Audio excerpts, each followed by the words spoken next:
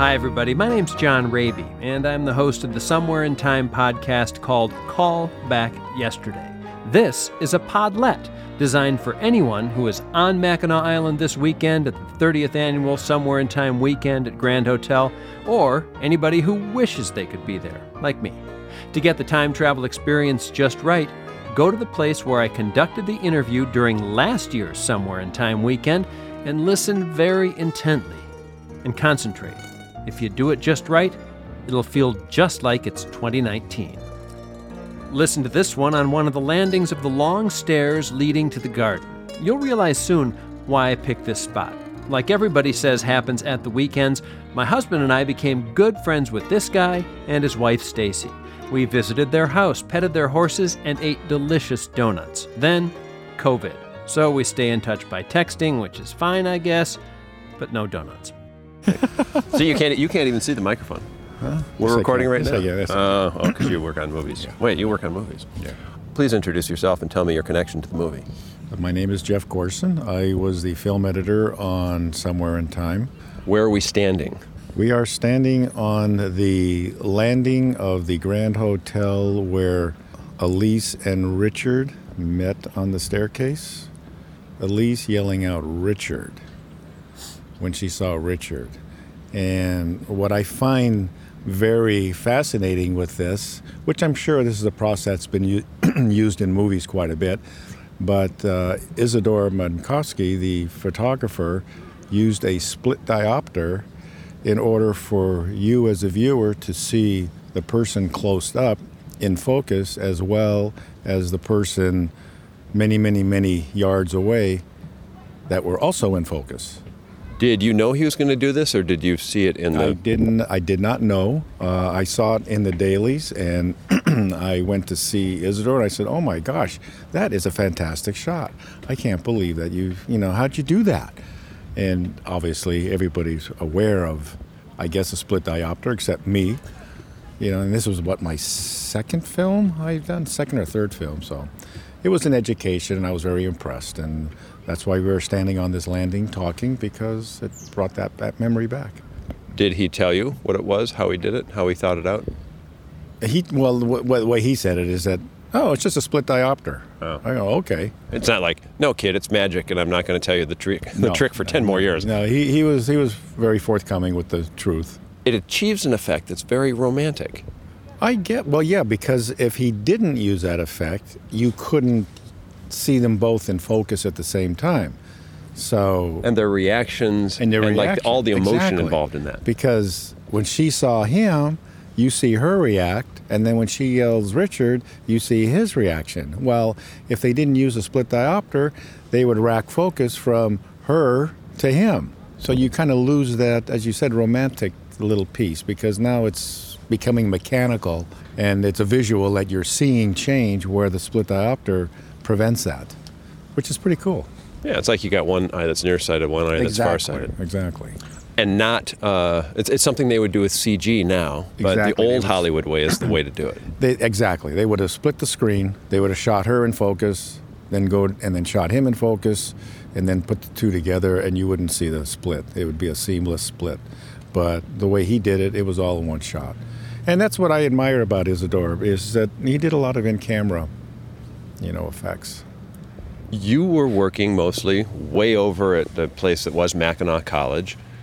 Used to be an MRA film studio, so that's where you were editing film, far away from the hubbub that was mostly here at Grand Hotel. What do you think about being separated that way from the excitement? It was fine, because the editor, as myself and any other editor, we're stuck in the cutting room. I mean, I'm grateful that they brought me here, because if they hadn't, I would have been editing in Los Angeles and then shipping the film back and forth. I guess they felt that it would, number one, be cheaper to keep me here, and two, the director would prefer to me be closer, because that way he could come in and look at stuff that I cut. Nowadays, the technology has changed so much that if we were to shoot this, the technology today, if we were to shoot this, they would probably have me in LA, because it's so fast that you just put the stuff online and the director sees it. I'm sorry about that. All right. He's a big guy in the movies, and so he's getting text probably from, is that Scorsese again? Pardon me? Is that Scorsese again? Yeah. Oh, yeah. He just doesn't... call Thelma. Just doesn't leave me alone. I just can't, get away from him. Do you remember what you thought when they said, we're going to make a movie on an island that has, it's Mackinac Island. It's weird. It's stuck in time. Had you ever heard of Mackinac Island before even? Never heard of Mackinac Island before. Verna Fields, who was the vice president, VP, executive of Somewhere in Time, and she was working at Universal. And for those of you that don't know who Verna Fields was, she was the editor on Jaws. She took the position of a VP and then took over at Universal, and then she became the VP on this movie. And she asked me, she says, I want to see if I can get you on this movie that we're doing, Somewhere in Time. And I said, okay. And she says, only going to pay scale. I go, okay. And she says, you're going to have to kind of go on to location for like 2 months or so. And I went, okay. And I would have done it for nothing. I would have done it for nothing, even though if I didn't know about this island. And I obviously didn't know about it until I got here. And I was a little nervous because I wasn't really ever away from home. This was like my second or third film. And being away that long, and now at the time I was married and I had a child. And why'd you agree so readily? Why? Yeah. Because I was an upcoming editor, and working with Verna, I would have done it for nothing, and I couldn't wait. And being under her wing and she being my mentor was unbelievable. So if she says you should do this, it carries a lot of weight then. Yeah, she says jump, and I go, how high? Because she was very important back then and very popular, and I had a lot of respect for her, and I learned a lot from her. I didn't really have much confidence in myself, and I was nervous, and she would always give me that boost of confidence that, you're fine, you can do it, you'll be fine. It's just making movies. It's just making radio. Yeah, that's all. Just making. It's just radio. But that's how I got involved in it. But did you know at the time how unique Mackinac was? Did you know anything about it? I had no idea what Mackinac Island was like. And then when did you learn, and what did you think? When I got here, and they said, we can't put you in the hotel because there's no rooms, and the crew's going to stay in a dorm, like a college dorm. And I went, oh, pretty cool. So, they treated me very well. I had my own room, had my own bathroom, where a lot of the crew members, some of them were sharing rooms, and they were sharing bathrooms. And they put me up. They took care of me. And when we got here, they gave us all a bicycle, the department heads, and I was considered a department head because I was the editor. And we had our own bicycles, and that's the only way we can get around, or walking. And on the weekends or on my days off, which is usually a Sunday because I'd work 6 days a week, I'd go over and I'd rent a horse and buggy. And I would just go by myself and drive the buggy into the island, to the inner workings of the island. And they wouldn't allow us on the streets, in town. But we would just drive the buggy, and I would, try to get a couple of crew members to go with me if they wanted to. I've been asking other crew members, and this is it the case that this was an extremely happy shoot? I think so. Yeah. Everybody seemed to be very up, very happy. It's how rare is that? How can you not be? People find ways to be unhappy. True, but everybody was. It's a very positive. This is a magical place. It's every time my wife and I come here, Stacy and I come here, it's like, Stacy, let's buy that house, and we'll come back here and we'll move our horses here. We'll come out here during the summer and we'll ship our horses out, and which we have two, and I can hook them up with a buggy here, and I can drive my own horses. I don't have to rent any. But it's so beautiful and magical, and it's like you get up in the morning. How can you be in a bad mood? It's just during the time we went, especially because it was June, July, I believe, somewhere around there. Do you agree with my thesis that this is a time machine? An actual time machine? Oh, yeah. The island itself? Yeah. Oh, absolutely. And then you step off the boat or step off the plane, and that goes, and everything's gone, and you start walking into town, and there's a horse walking by you with a buggy, or bicycles, and even no matter where you are on the island in a hotel, if you have your window open, all you hear is clippity-clop, clippity-clop. You don't hear any horns. You don't hear any engines roaring. The other day, we were walking up the main street, and all of a sudden I heard this, and I turn around, and it's an ambulance coming up towards the hotel. That's the only motor that I've ever heard.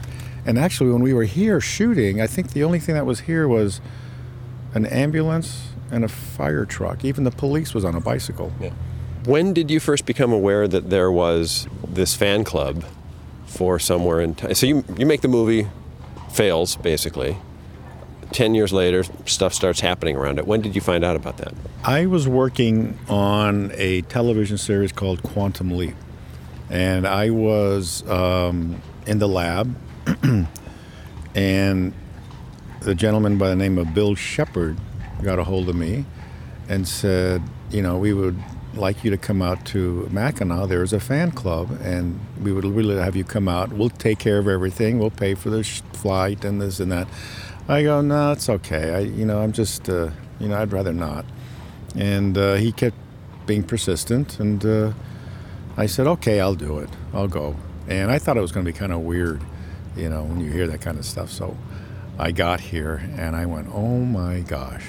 And unfortunately, I was still working full time. So the only time I could go was like take a Friday off, fly in, get here on a Friday night, do my thing for the fan club on Saturday, and then fly home Sunday, which was really hard. So I chose not to do it for a few years. And then when I retired, I haven't missed a year. I've been here every year after that. And I think I've been retired maybe 12 years. So you come and participate in this thing. People asking, I assume, the same questions, kind of doing the same thing every year. Isn't that annoying? Well, no, it's not annoying, but it is weird because I feel like I'm repeating myself. And it's like, well, these folks have heard this before, and I want to try to think of something different or something I haven't told them. And then the coordinator, Steve Ellis, says, there's new people all the time. They haven't heard it. So just assume that these are all new people and they're hearing it for the first time. So don't feel like you're repeating yourself, because you really aren't. But at the same time, people love hearing the old stories. I mean, it's great. There's a point when Dan Dewey says in every single tour, we go out on the ice with Janos Wark, and he's like, where's the water? And he points down. No, the water's underneath you. Yeah. That's great a million times. Yeah. And how the movie got made, people, it's just it's a story. It's lore. Yeah. People retell those stories over campfires and stuff. I think you're okay. And yeah, I think so too. But you guys are telling it with a heart that I don't see often. When you watch movie Q&As and like that. Right. Yeah. So it is from the heart, and it's a lot of feeling. And there was just one thing I remembered this morning, which I wish I would have said yesterday on the panel, was one of my favorite moments on the island was the associate producer, Steve Bickle. When I first got on the island, he said, I want you to meet Jane Seymour. I went, oh, cool. So he gets me over to Jane. He goes, Jane, this is Jeff Gorson, our editor. Jeff, this is Jane Seymour. Hi, nice to meet you. So maybe a few hours later, I run into Steve and Jane, and Steve goes, Jeff, have you met Jane Seymour? I go, oh, hi, Jane, how are you? This is Jeff Gorson. So, this went on for 2 months. Every time, not every day, but every time we were together, it was, Jane, this is Jeff. Jeff, this is Jane. Groundhog Day. I'm going to remind her when I see her today. Yeah, Groundhog Day. I was talking with Steve, the transportation director, and he said it's really great at a certain time in your life to know that you did something that matters to people. Oh, absolutely. And out of all the films that I have done, I think this is the most. This is the one that has affected me the most. And even if I didn't come back every year, just the fact that working on it. People ask, what movies have you worked on? And I'll give them, some of my credits. And when I hit Somewhere in Time, they go, you did Somewhere in Time? I love that film. And then there's a few people that would say, well, I've never seen that film. I go, well, get your wife or get your girlfriend or whoever and watch it. It's a very romantic piece. I think you'll really enjoy it. And when they do, they go, oh my gosh, I wish I'd have seen this sooner. Yeah, so this is a memorable movie and a memorable experience which I will never, ever forget. What did you learn about filmmaking by working on this film? Oh, that's a good question. What did I learn about filmmaking? I don't have an answer for that one. Oh. What new question. Yeah, right. Whoa. What did I learn about What did I learn about filmmaking here? I don't have an answer for that. Huh. Again, I don't want to keep throwing this out there, but as an editor, I don't get out of the room that much. And I take it upon myself when I think I need to take a break. I'll leave the editing room, I'll jump on my bike, I'll come down to the set, I'll hang out, I'll watch, I'll sit behind the camera with Jeannot and watch from him.